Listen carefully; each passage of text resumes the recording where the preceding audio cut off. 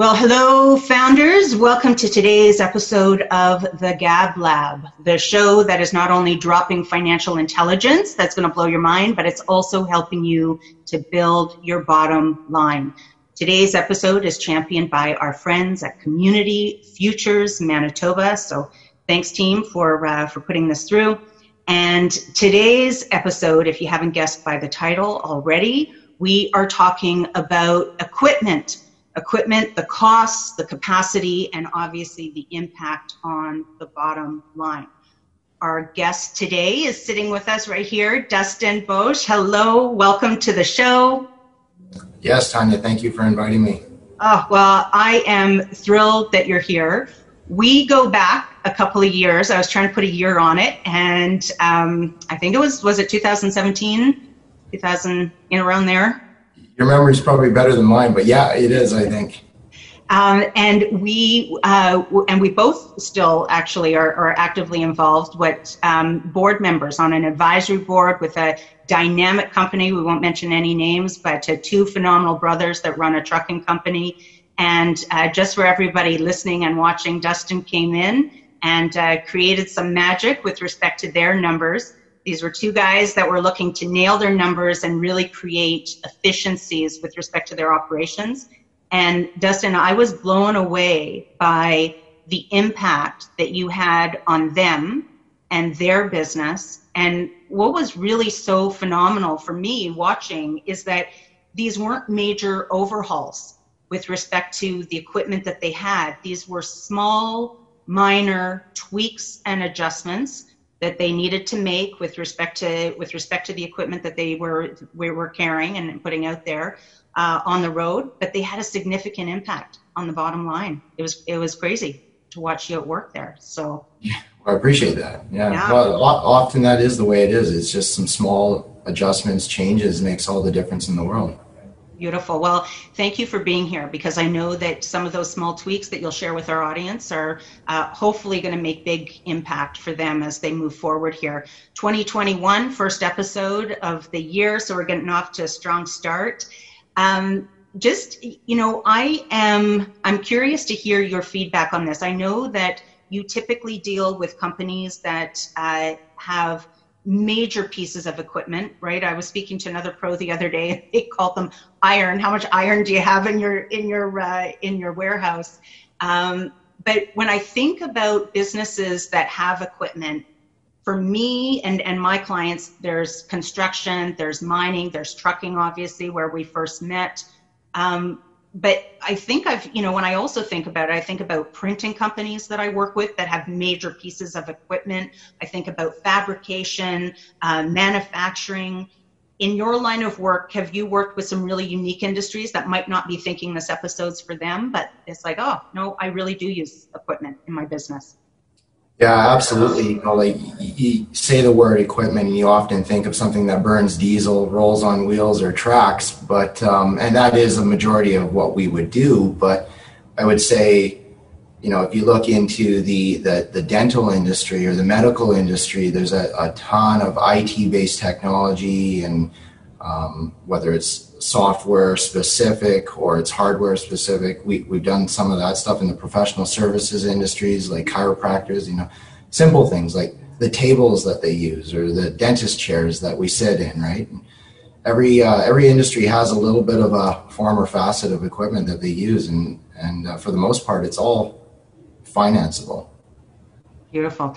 Well, okay, so let's get into it, because I think that now that we've broadened the scope of who's watching this episode, let's talk about impact on bottom line. And we had a good chuckle, because when we were doing our discovery interview on what could this episode look like, we had a good laugh on one of the top issues really impacting the bottom line for entrepreneurs, and that was, is the equipment a need or a want?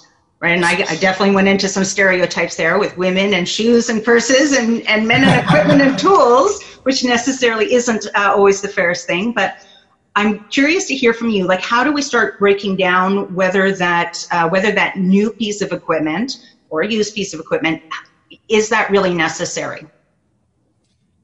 Yeah, it's I think it's a conversation or a look in the mirror that an entrepreneur has to have with themselves, like understanding the use of the equipment and the need for it and the timeline that it's being needed for.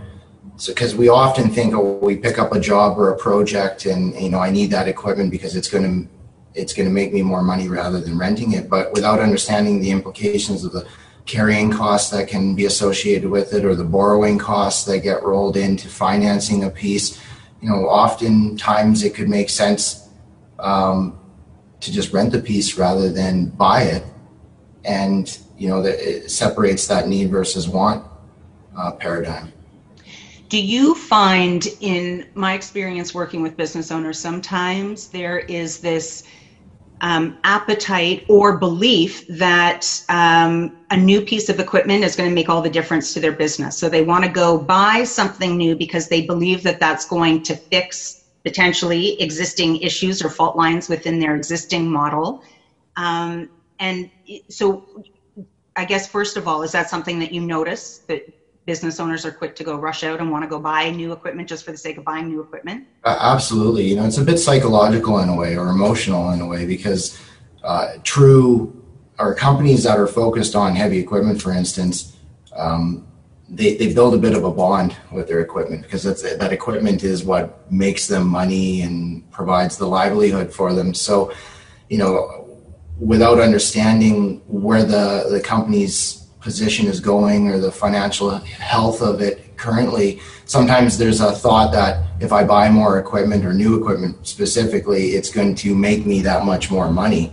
So, and then within the industry as well, sometimes the customers that they're working for is asking these companies to bring newer equipment into the fleet so that it looks better on their projects. So absolutely. And so how do you, when you're working with someone like that that's wanting to bring in new equipment, and I should mention, and sorry, it's at the beginning of this episode, but we talk about your role as vice president in sales, right, with equipment financing specifically. But so you get a business owner that's coming to you saying, I want this new piece of equipment, this is going to make all the difference.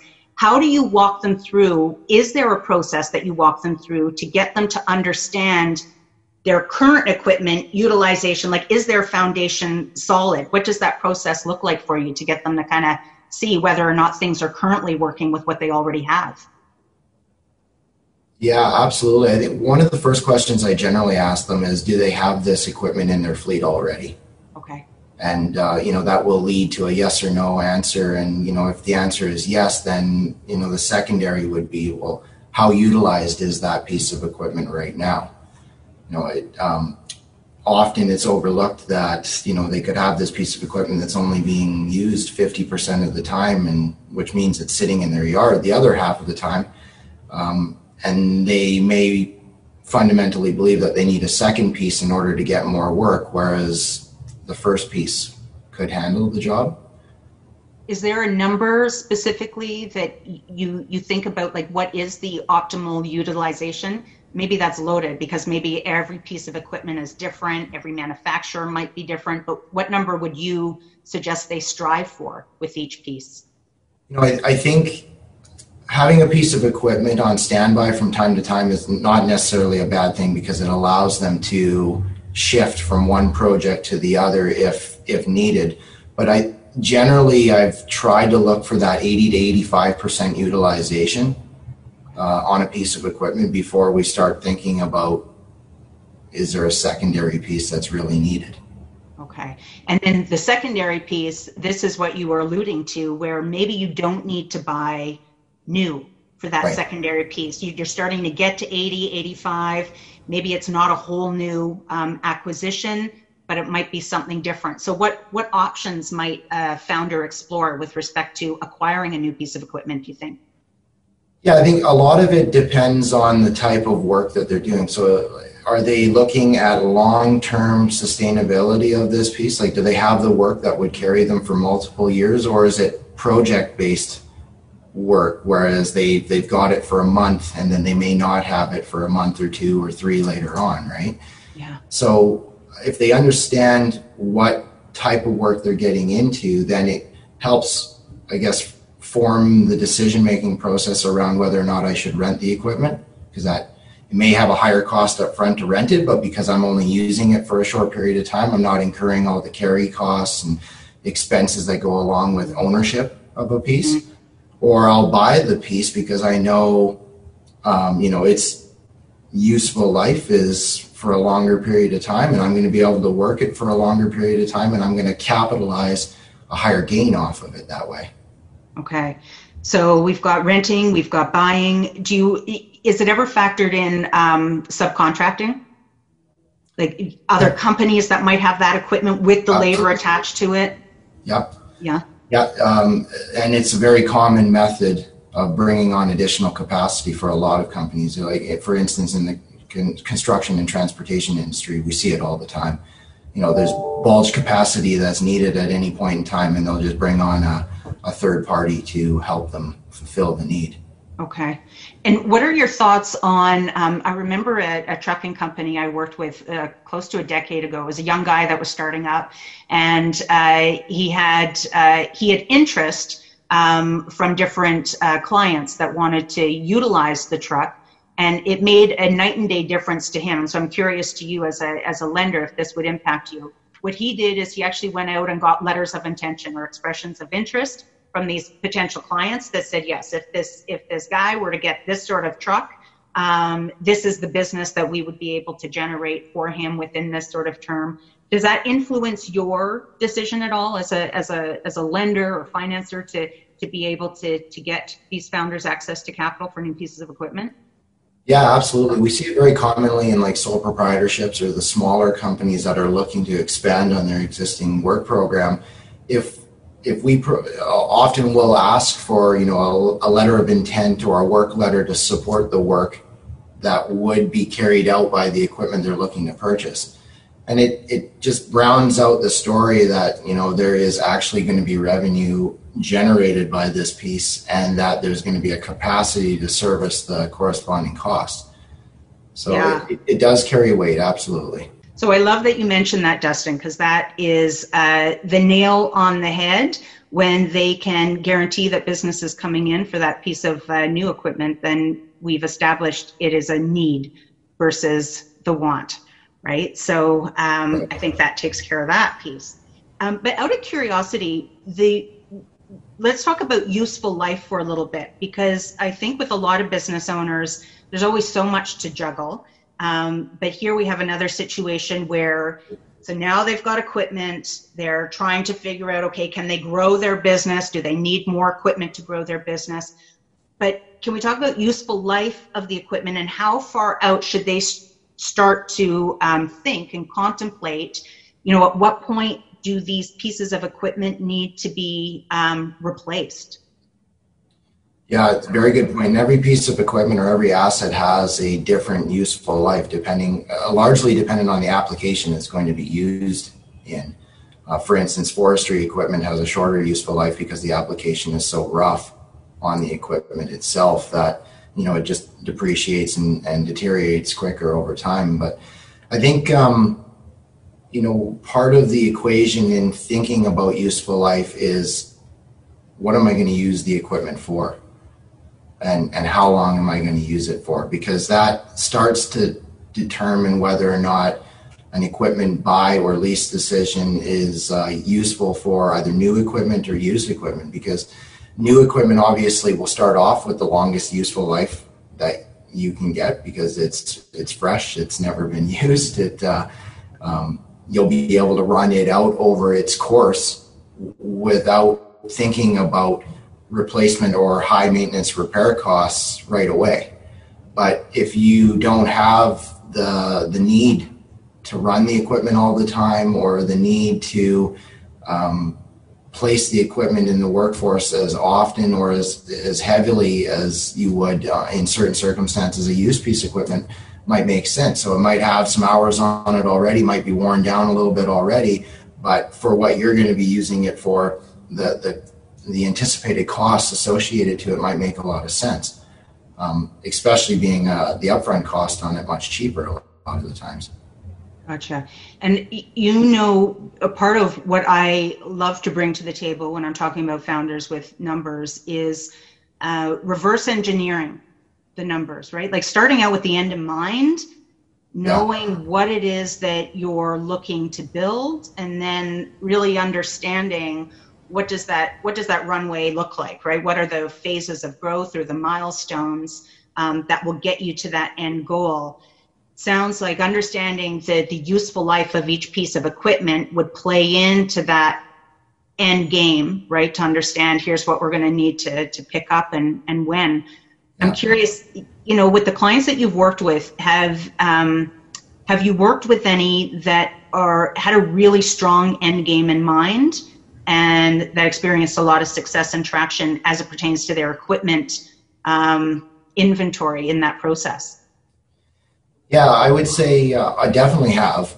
Some of the leading, you know, I'll use a construction company, for example. Some of the leading construction companies, they understand the useful life of their equipment very well. So what I mean by that is they know they have a 3-year project and that piece of equipment is going to be used for, you know, 2,000 hours per year. So over 3 years, it'll have 6,000 hours on it by the time it's done at the project. And that piece of equipment might have a useful life of 10,000 hours on it in totality. So they'll know that by the end of that project, they have used 60% of its useful life. And they know at that 60% mark, that's when the repairs and maintenance costs and other ancillary costs associated with the equipment start to elevate. So they just roll it out.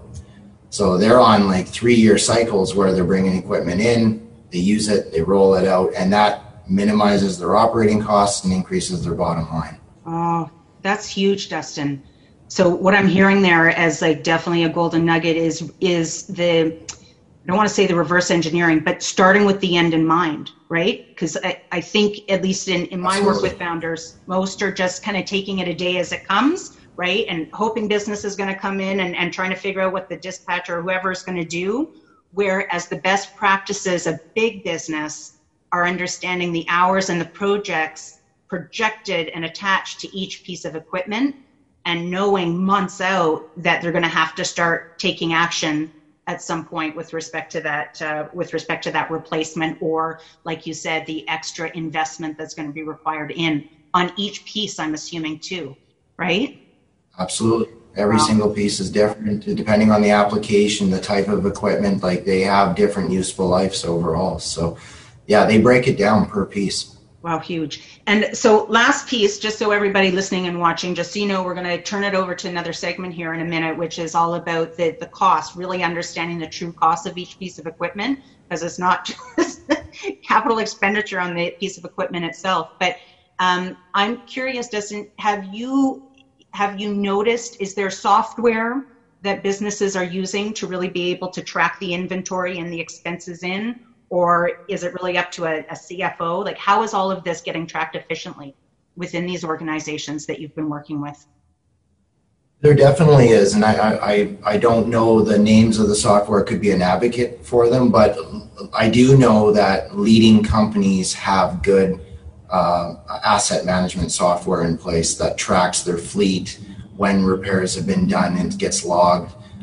The hours are being tracked so that they know at any point in time they can go into the system and say, hey, you know, if I'm budgeting for asset replacement in 2021, we know that these, 10 pieces of equipment are coming up to be due or will be due in the fiscal year. Beautiful. So asset management software is what a founder should be Googling out there to get some ideas as to what would better help them in this situation. Yeah, and there's fleet maintenance software as well. That's probably one and the same or tied into that. Awesome. All right, so we're going to take a brief intermission. This was all about needs versus wants. Understanding, don't go run out and buy a new piece of equipment because you think it's going to solve all the problems, or it's nice to have. And so just a reminder to subscribe so that you can catch all the episodes that are coming out. We're going to be dropping one episode every week. And we're going to catch you in the next segment of this episode where we're going to get into really calculating the true costs on each piece of equipment. So thanks for watching, and we will see you soon.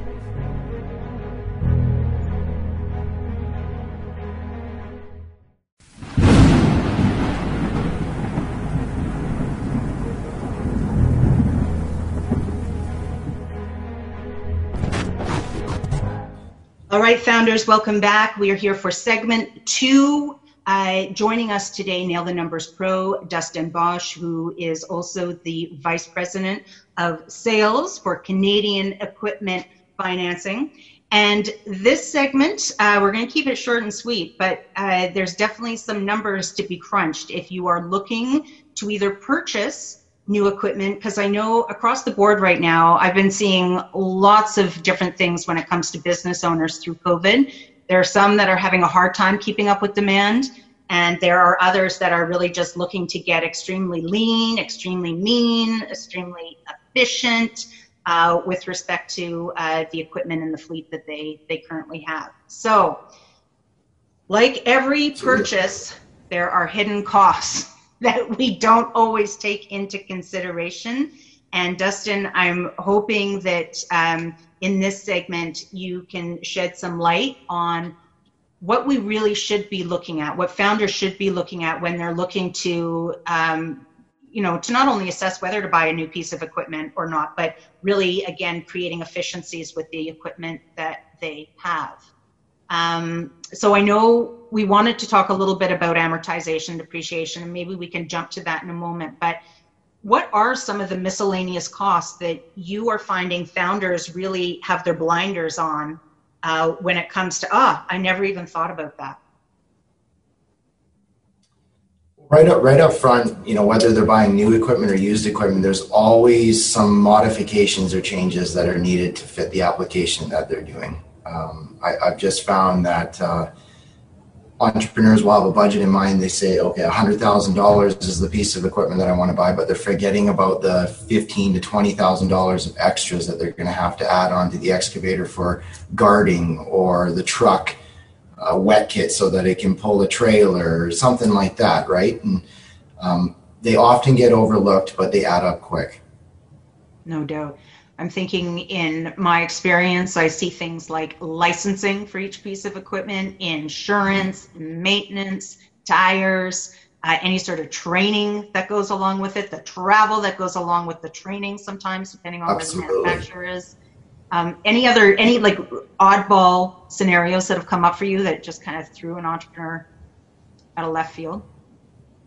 Yeah, you've covered a lot of them. All those ancillary costs are they're needed. You can't get around it. Commercial vehicle inspections are another little thing that pop up from time to time, and then there's all the the hidden repairs that you were never aware of that you have to do in order to get the vehicle on the road, for instance. The big thing that's often overlooked as well is what downtime can create with equipment. It's probably a conversation that leading down a different path, but maybe expand on that a little bit. What do you mean by the downtime created by each piece of equipment? Well, we often think of like the inherent costs that we have to pay out to do something to get that equipment. So we've covered a lot of them here just over the last minute or so. But it's a different thing when the equipment's running and then all of a sudden it breaks down and now you're losing revenue on a daily basis because you're waiting for a part to come in or a mechanic to come out and fix it. So often the bigger cost associated to owning equipment is the potential downtime that it can create for you. It's hard to quantify that number up front, but I know dealing with customers and clients over the years, the downtime itself can often create a big enough issue that it would have been better for them to just rent the equipment rather than own it. But yeah, Dustin, I think that's huge. I think that's really important for founders to hear. And I'm wondering, do you think there would be value when they're looking to purchase a piece of equipment? Is that something that you think a manufacturer might be able to answer, just with respect to a high-level benchmark? Here's what we've seen in the past from our clients. I'm trying to figure out where they'd get that info from. Yeah, absolutely. And I think a lot of individuals in the industry understand that relatively well because, for instance, they look at the parts and service network that a dealer would have, right? Caterpillar Equipment is number one in heavy construction for a reason, because not only has it carried a good brand, for instance, through the years and good resale value on the back end, but if something goes wrong with their equipment, they're generally fairly quick to respond because they have a network of mechanics or field mechanics out there that can respond to it quickly. So, looking to purchase a piece of equipment, sometimes that has a big implication on whether I buy an off-brand unit or an in-brand one, is what we would call it. Beautiful. Well, I think what you've really stumbled onto here, I think, is the conversation or the planning process. A lot of founders of potentially smaller based businesses, right? Those that are up to 5-20 million that maybe aren't thinking about this. When everything's good, everybody's kind of resting easy, but this might be the time to actually start figuring out what is your backup plan, right? To kind of mitigate that downtime if it should come up, so you can move into plan B right away. So that's huge. Thanks for sharing that, because I wouldn't have even thought to calculate that downtime on each piece of equipment. So super important. One question that I oftentimes get from founders is amortization costs. They see it on their statements and they don't see the money going anywhere, but they see this write-off. Hopefully they're looking every month, but let's just say at year end when they're looking at their notice to readers and they're seeing this, this huge expense of amortization or depreciation on their asset. Can you speak a little bit to that and the impact of that to them as a founder? Yeah, absolutely. It's a bit of a black hole for sure for a lot of founders and entrepreneurs, because it's what we call a non-cash item. It's an accounting adjustment, if you will. It's never money that they see leave the company. So they're like, well, why is it shown as an expense on my income statement? And what it is it's just an accounting adjustment to offset the depreciation of the asset that's shown on the balance sheet. So amortization only comes into play if you've purchased equipment or an asset, right? And that asset is then recorded on the balance sheet as such. And like every asset, they depreciate over time and they have to account for that. So every asset will have maybe a different depreciation rate. So how quickly it gets depreciated, but they have to account for it. They have to adjust for it. And that's why they see it. And it always gets basically shown at year end, not throughout the year. And so it's my understanding that there's typically two forms of depreciation, right, that accountants can use. And I think this, to me, or at least in, my experience, this is where I like to ask the founder again, what is your end game in this and when are you looking to get out? Because one, I believe, accelerates the depreciation rate, right? So you're paying less tax or less taxes. It's impacting your tax consequences at the end of those years as the depreciation is accelerated, but it's giving you less of a value of that asset within a shorter window, right? So anything, do you have any experience with that or any questions that you think founders should be asking accountants? Well, you know what, I've often found that, again, a lot of it comes down to the application and use of the equipment. So like in the forestry industry, if it's the application being tougher and if it's being used a lot,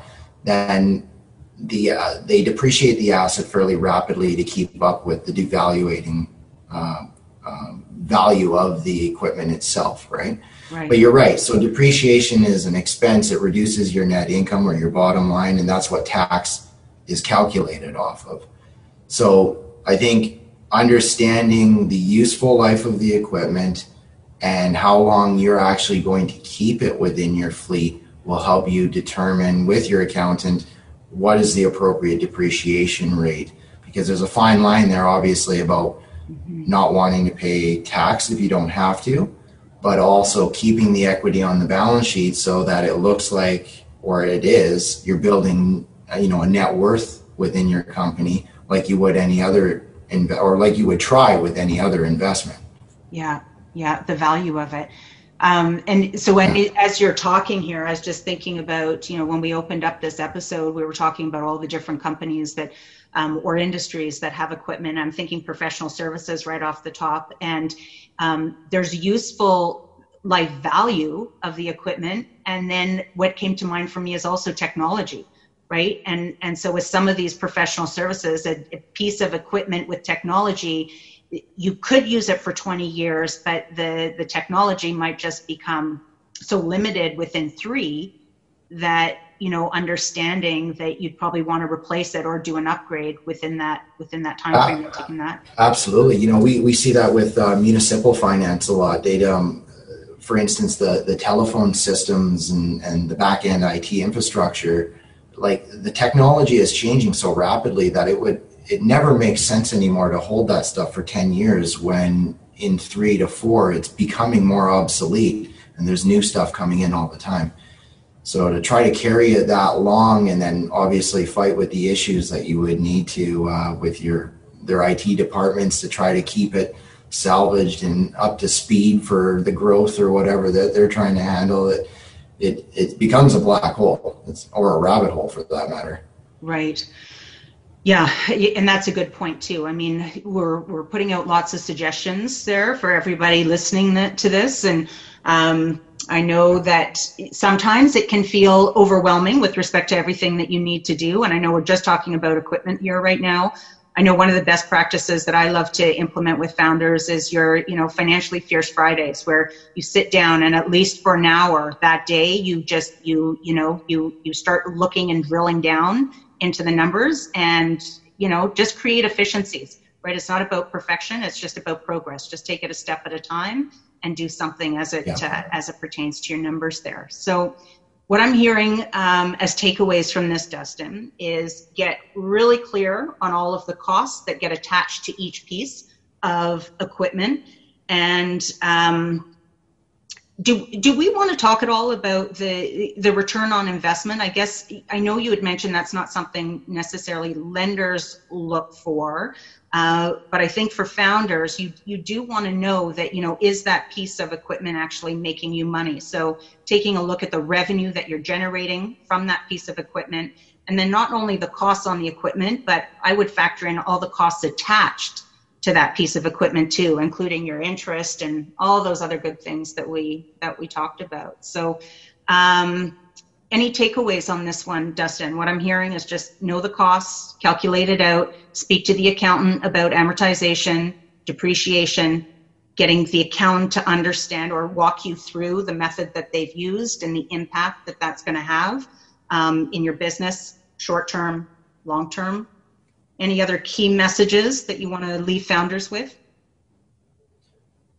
Well, it's a decision about how they use their cash at the end of the day, right? So I think decisions like that always have to be rooted in understanding the cost, to your point, Tanya, but it's a weighing of options. So if I use my cash to buy equipment, is that going to return as good or better of an investment for me? So return more cash to me as if I were to use my cash elsewhere in the operation. So forego the equipment purchase and put it into HR or, operational improvements within the manufacturing shop or something like that, right?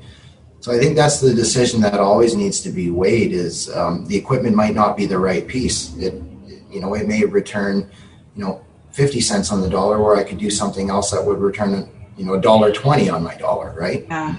I think that's huge, Dustin. I think for everybody listening here, this is where you go back to the first episode too, and you understand the utilization and, what is happening with this piece of equipment. Are you making money on it? And are there alternative ways that you could make money on it? Do you lease it out, right? And that's not have to incur all of those expenses or bring in a subcontractor to do that work where you just get a lift on the work that they do and not have all of those costs. So thanks for that, Dustin. For people that are listening and watching, again, if you look in the show notes below, you're going to find some tools that you can download. One is an equipment cost calculator. It puts in high level some of the extra costs that we talked about, including the interest that you're carrying on these pieces of equipment, as well as maintenance and licensing, so that you actually really truly see the carrying costs every month. And that might light a fire under your butt to get some revenue attached to that piece of equipment. And or maybe let go of it, right? We didn't even talk about letting go of equipment, but sometimes that needs to happen. Oh, absolutely. Yeah, I know that well. I've seen it in a few models too. All right, this is it for segment 2. Please join us for our next segment, where we actually start talking about return on investment on your equipment. And Dustin's going to share with us his perspective as a lender and a financier in this space to let us know what he and his colleagues would be looking for if you're ever looking for money to buy new equipment. So as always, thanks for watching. Don't forget to download your tools and templates down below, and we'll see you back here for episode 3.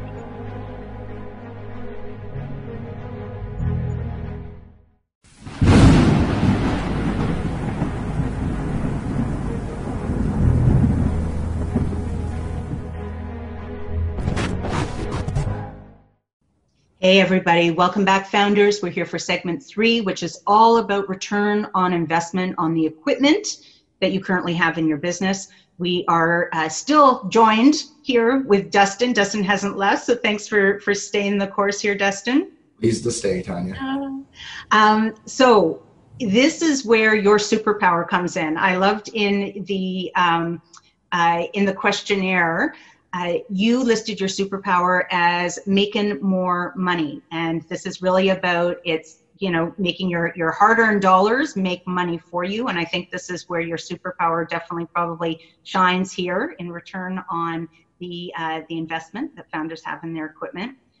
So let's just take it way back and let's just start with taking a look at your role as a lender when someone's actually considering this idea that they want a new piece of equipment. What does that typically look like for you as a lender? It's a bit of a framework, but we call it in the industry the 3 C's of credit, if you will. So it breaks it down between what we call character, capacity, and collateral. Collateral, especially being an asset-based lending company. But each of those 3 play an equally important part in our decision-making process and what a company's borrowing capacity is and how much money we should lend to them versus, how long they've been in the industry and how well they've paid previously, that kind of stuff. The criteria within each 3 of them are simple. Character represents the company and the individual that represents that company and the character behind them. So their past pay performance, their credit bureau history, that kind of stuff gives a good indication to us on how well they will be able to perform for us if we lend them money. Can I ask you a quick question on that? Sure. Are you looking at, do you look at both the business credit and the personal credit, or do you go right to business credit on that?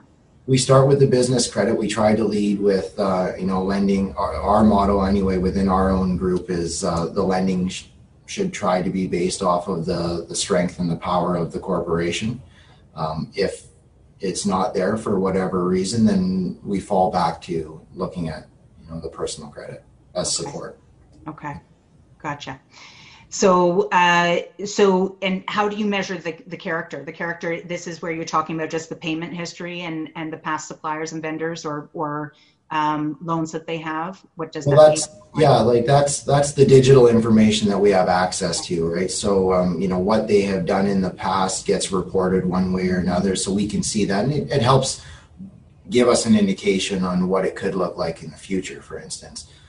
The other way is obviously, and this is how we come to our customers, or we go to our customers. So the face-to-face and getting to know people in the long term, building long-term relationships on the ground, understanding the work that they're doing, getting to know some of their customers and the feedback that they're giving in response to how well an entrepreneur performs on the job, stuff like that. That kind of all plays into the overall character piece. Okay, gotcha. And so in your role, I actually just got off the phone with an equity lender who was talking about how oftentimes they're getting the call for money when the business is desperate, right? They're like, oh my gosh, they're trying to put out a fire and they're like, oh, we need to fix things. Do you see that oftentimes with equipment, people looking for equipment, that it's out of desperation, or again, this I want something new, that they're coming to you with blazing fires that they need to put out?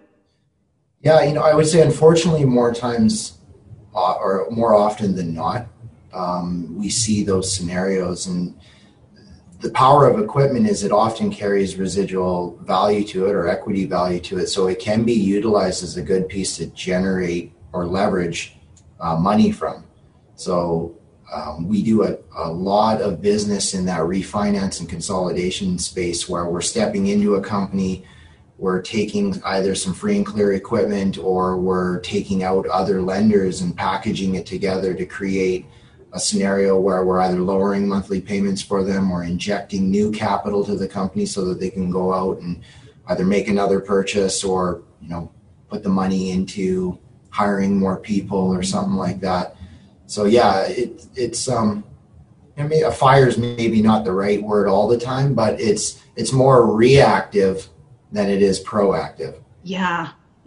Sorry, I chuckle because I know a story where a fire actually literally took place. But I think this is a part of the tremendous value that you bring to your clients, is because I suspect, or at least with the business owners that I have worked with, they have a solution in mind. They think, I just need to go get this. I need to go buy this. And what I love about the process that you implement is you just kind of stop, wait, let's question everything that we already have. Like, let's take a look at all of your existing equipment.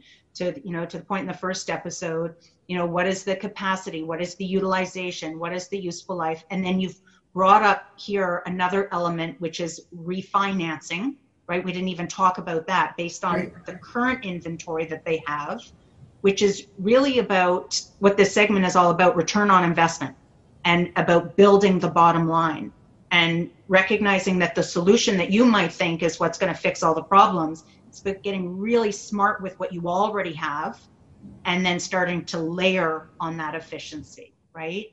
Absolutely. And so again, this is the work that I've seen you do firsthand, where it's about, before you start putting Band-Aids on things, let's just see what you have right now. Let's make sure we're really smart with what we have right now. And then let's start to look for ways that we can start to grow on what you have right now. So what do you look for outside of the character and capacity and that piece of collateral, specifically?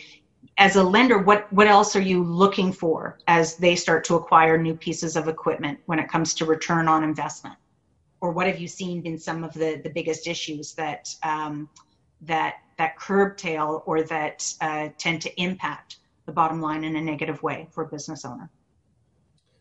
We tend to try to educate ourselves as much as we can about the industries that they're working in as well. So we, for instance, if it's a trucking company that's looking to buy a truck or a trailer, what part of that industry are they going to be using it in?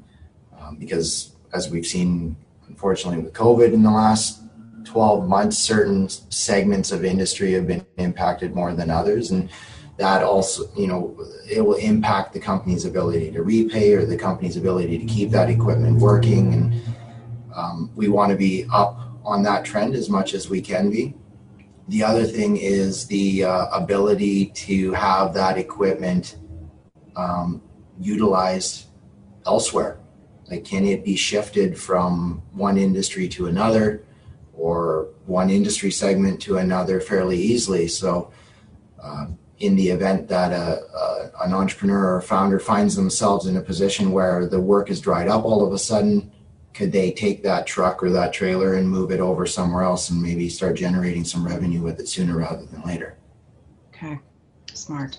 And have you seen a lot of these founders kind of jump industries? Is that what you're referring to? Like, just find Absolutely. A way to pivot and support a different industry so that you can continue to bring the revenue in? Yeah, I've seen it numerous times over the years. The forestry industry is a good example of that. When commodity prices are high and mills are doing well and the volume of wood that's going in is good, the trucking companies in the forestry industry tend to stay there. But when that dies off, I've seen their trucks repurposed to haul flatbed trailers to haul goods and goods across the country or Western Canada, something like that. So I've seen companies and entrepreneurs jump from forestry into transportation, or from construction into transportation, back and forth numerous times as the economies and the cycles change. Yeah. Super smart, right? I think especially now, like we're talking about through COVID, finding ways to show up powerfully, so that you keep your revenue strong and you're not waiting for business to come for you, right? Yeah, it's if you think of like your own personal investments, it's almost a form of diversification in a way, right? Like you're not hedging your bet all in one. You're spreading it out a little bit. Absolutely. And so let's talk a little bit about cash flow, because I know this is a pain point for a lot of founders when they're sitting on a big piece of equipment. I think especially in, some industries that are notorious for, 90, 120 day turnaround, and you've devoted that piece of equipment and you're not going to see cash flow from it for a while. Or it's just sitting idle, as you talked about. So what are some of the flags that you see, or what are some of the issues that you see coming up there for founders, and how do you get around that? Yeah, the quick reference for us is obviously looking at their numbers, right? So the financial statements and stuff that they're presenting. So, the biggest flag is if we're seeing drop in revenue year over year, then, we're starting to question, what's driving that. Especially if they're coming to us and they're asking to borrow money for new equipment. That's when we start to go back into the previous episodes that we were talking about. We go back into the utilization of their existing fleets. So, is it a shakeup that we need to do, like get rid of some old equipment or some pieces that are not being utilized anymore, and then bring in this new piece to change the dynamic of the money that's being made? Or is it just an inherent industry issue, like you just caught it in a bad time and the work isn't there, and now we got to look at an alternative kind of solution? Yeah. But yeah, cash flow is the number one financial lending metric if you are chasing cheap borrowing costs, like the lowest cost of capital that you could obtain, from like the Schedule A banks or something like that. That would be the number one metric that they're looking at, is does the company have the ability to cash flow the debt? Beautiful. So yeah, I think this kind of brings us full circle with this conversation, because it's top line is definitely key, right? And when we're seeing that top line revenue and that cash flow come in, we know that there's a desire, a demand, and appetite for the product or service that you're offering. I think for those founders that are struggling right now, find ways to pivot, because there's definitely demands in other sectors. So there's certainly ways that you can go out and find additional sources of revenue, but you do need to get off your butt and make that happen. But, I think, Dustin, in our work together, that, one of my pain points for founders is that all they do is go after top line revenue. And then at the end of the year, they're in a deficit position with their net profit. They've just, they see it 4 months after year end, after they get the notice to readers from the accountants. And so what I love that you've shared here, Dustin, is that, all of these things, from the utilization of each piece of equipment, figuring that out, the lifespan, right? The usage of, what do we call that, Dustin? What was the language around that? Useful life? Useful life, yeah. How long is that equipment actually going to be on the ground working? And I imagine resale value, all of that factors in, right? But it's always these small little details, all of the costs attached to each piece of equipment. You bring up a really good point about downtime and planning for that. So the real toggle here is, yes, go out, generate top line revenue, but really nuance and understand all of those inputs, from the carrying costs to the, to the maintenance and the interest rates, and piecing that together so that you can ensure that there is a bottom line return there. I don't want to put you on the spot here. I'm curious, and so if you can't answer this, don't worry about it, but in your experience, those, let's just say best in sector. Let's not go after small business, but those big businesses that you work with, the ones that have the CFOs and the COOs and the CIOs, right? What kind of bottom line do they typically look at in a trucking industry? Let's take trucking to start with. But, you know, on average, what would they be looking at as a healthy bottom line that they're trying to drive? You know, the trucking industry it's a lower margin business. It's very competitive, and of course there's segments within that, right? I'm talking about like LTL, which is, you know, less than load, or general freight businesses. That is a high competition rate, so it drives the margins down for whatever reason. But I would say the best in class companies in that space are probably looking at a 10 to 15% bottom line. Ah, beautiful. Beautiful. I think that's a great goal to strive for. I think many businesses right now are they were happy to make two. I think if businesses are breaking even right now, but again, having that benchmark to kind of work for and work towards is powerful. I love to say a 10%, work towards it. So the fact that you've been seeing that is good to know, and gives us hope out there that other businesses can strive for that goal as well. Yeah. All right. Anything that we didn't cover? Any questions that I didn't ask you that you'd like to weigh in on, or did we cover everything that you felt is really important for business owners to know? We've covered a lot of ground in the last 60 minutes, for sure. We did. I grew up in a heavy construction forestry background. My father had a company and operated heavy equipment, so it's near to the heart for me. But I saw him when he struggled and when he did well. And, you know, the biggest thing I have found is the emotional connection that founders have with their equipment can often derail them from being able to make smarter decisions about increasing their bottom line. And what I mean by that is there's an attachment to the equipment because as young boys, we love it. And then two, you know, they feel strong about it because it's what's put the food on the table for them over the last how many years, right? Yeah. But what often that creates is a bit of a paradigm where they hang on to it longer than they should. They don't evaluate what to your point, the ancillary costs associated to carrying it is, and it can erode that bottom line. And, you know, let's face it, you're in business to make money, and to make money, you need to increase that bottom line, right? Music to my I think the feedback I would give is treat it like it is an investment in yourself and in your company. And you got to objectively look at it sometimes. Sometimes the equipment's not worth buying. Sometimes the equipment is worth selling rather than hanging on to it. And then sometimes the equipment is worth leveraging and borrowing off of it so that you can create the capital that you need to put it back in the company and make the money that you know you can. Yeah. Well, I think you're music to my ears, because, you know, a big piece of what we're looking to do here with Nail the Numbers is get business owners thinking like CEOs and like investors. And you nailed it. You're not in business if you're not making money.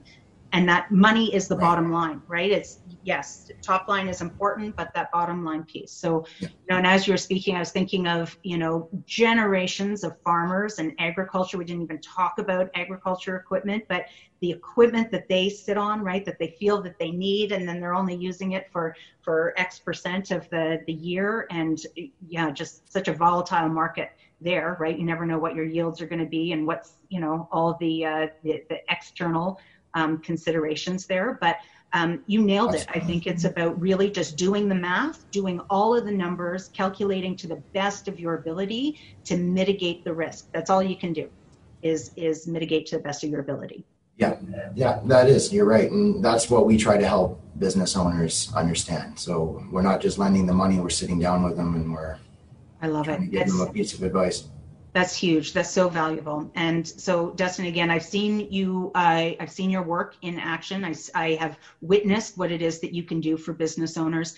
Again, it's not really about that interest rate. It's about the value that you get from the lenders that you work with, so that you can see the full picture, because you might not need that piece of equipment. It might be about doing something a little differently with what you already have. So, Dustin, I'm putting your information into the show notes, and I believe you're open to any inquiries that that come out of this episode. And I encourage all of you to reach out to Dustin. Again, just a wealth of experience and knowledge and expertise. And he might have solutions for you that you've never even thought of, right? It might not be about that new piece of equipment. It might just be about doing something differently. So thank you, Dustin, for your time. So appreciate it. And tune in for later this month. Actually, we have an episode with Myers Norris Penny that's talking all about debt and equipment, and how that equipment might be costing you and costing your credit report too, with sitting on all of that equipment. And so potentially some ways to deal with that. So thank you for watching. Download the tools, catch our next episode releasing next week. And as always, stay safe out there, stay strong, and stay financially fierce. Thanks for listening. We'll catch you soon. Bye for now.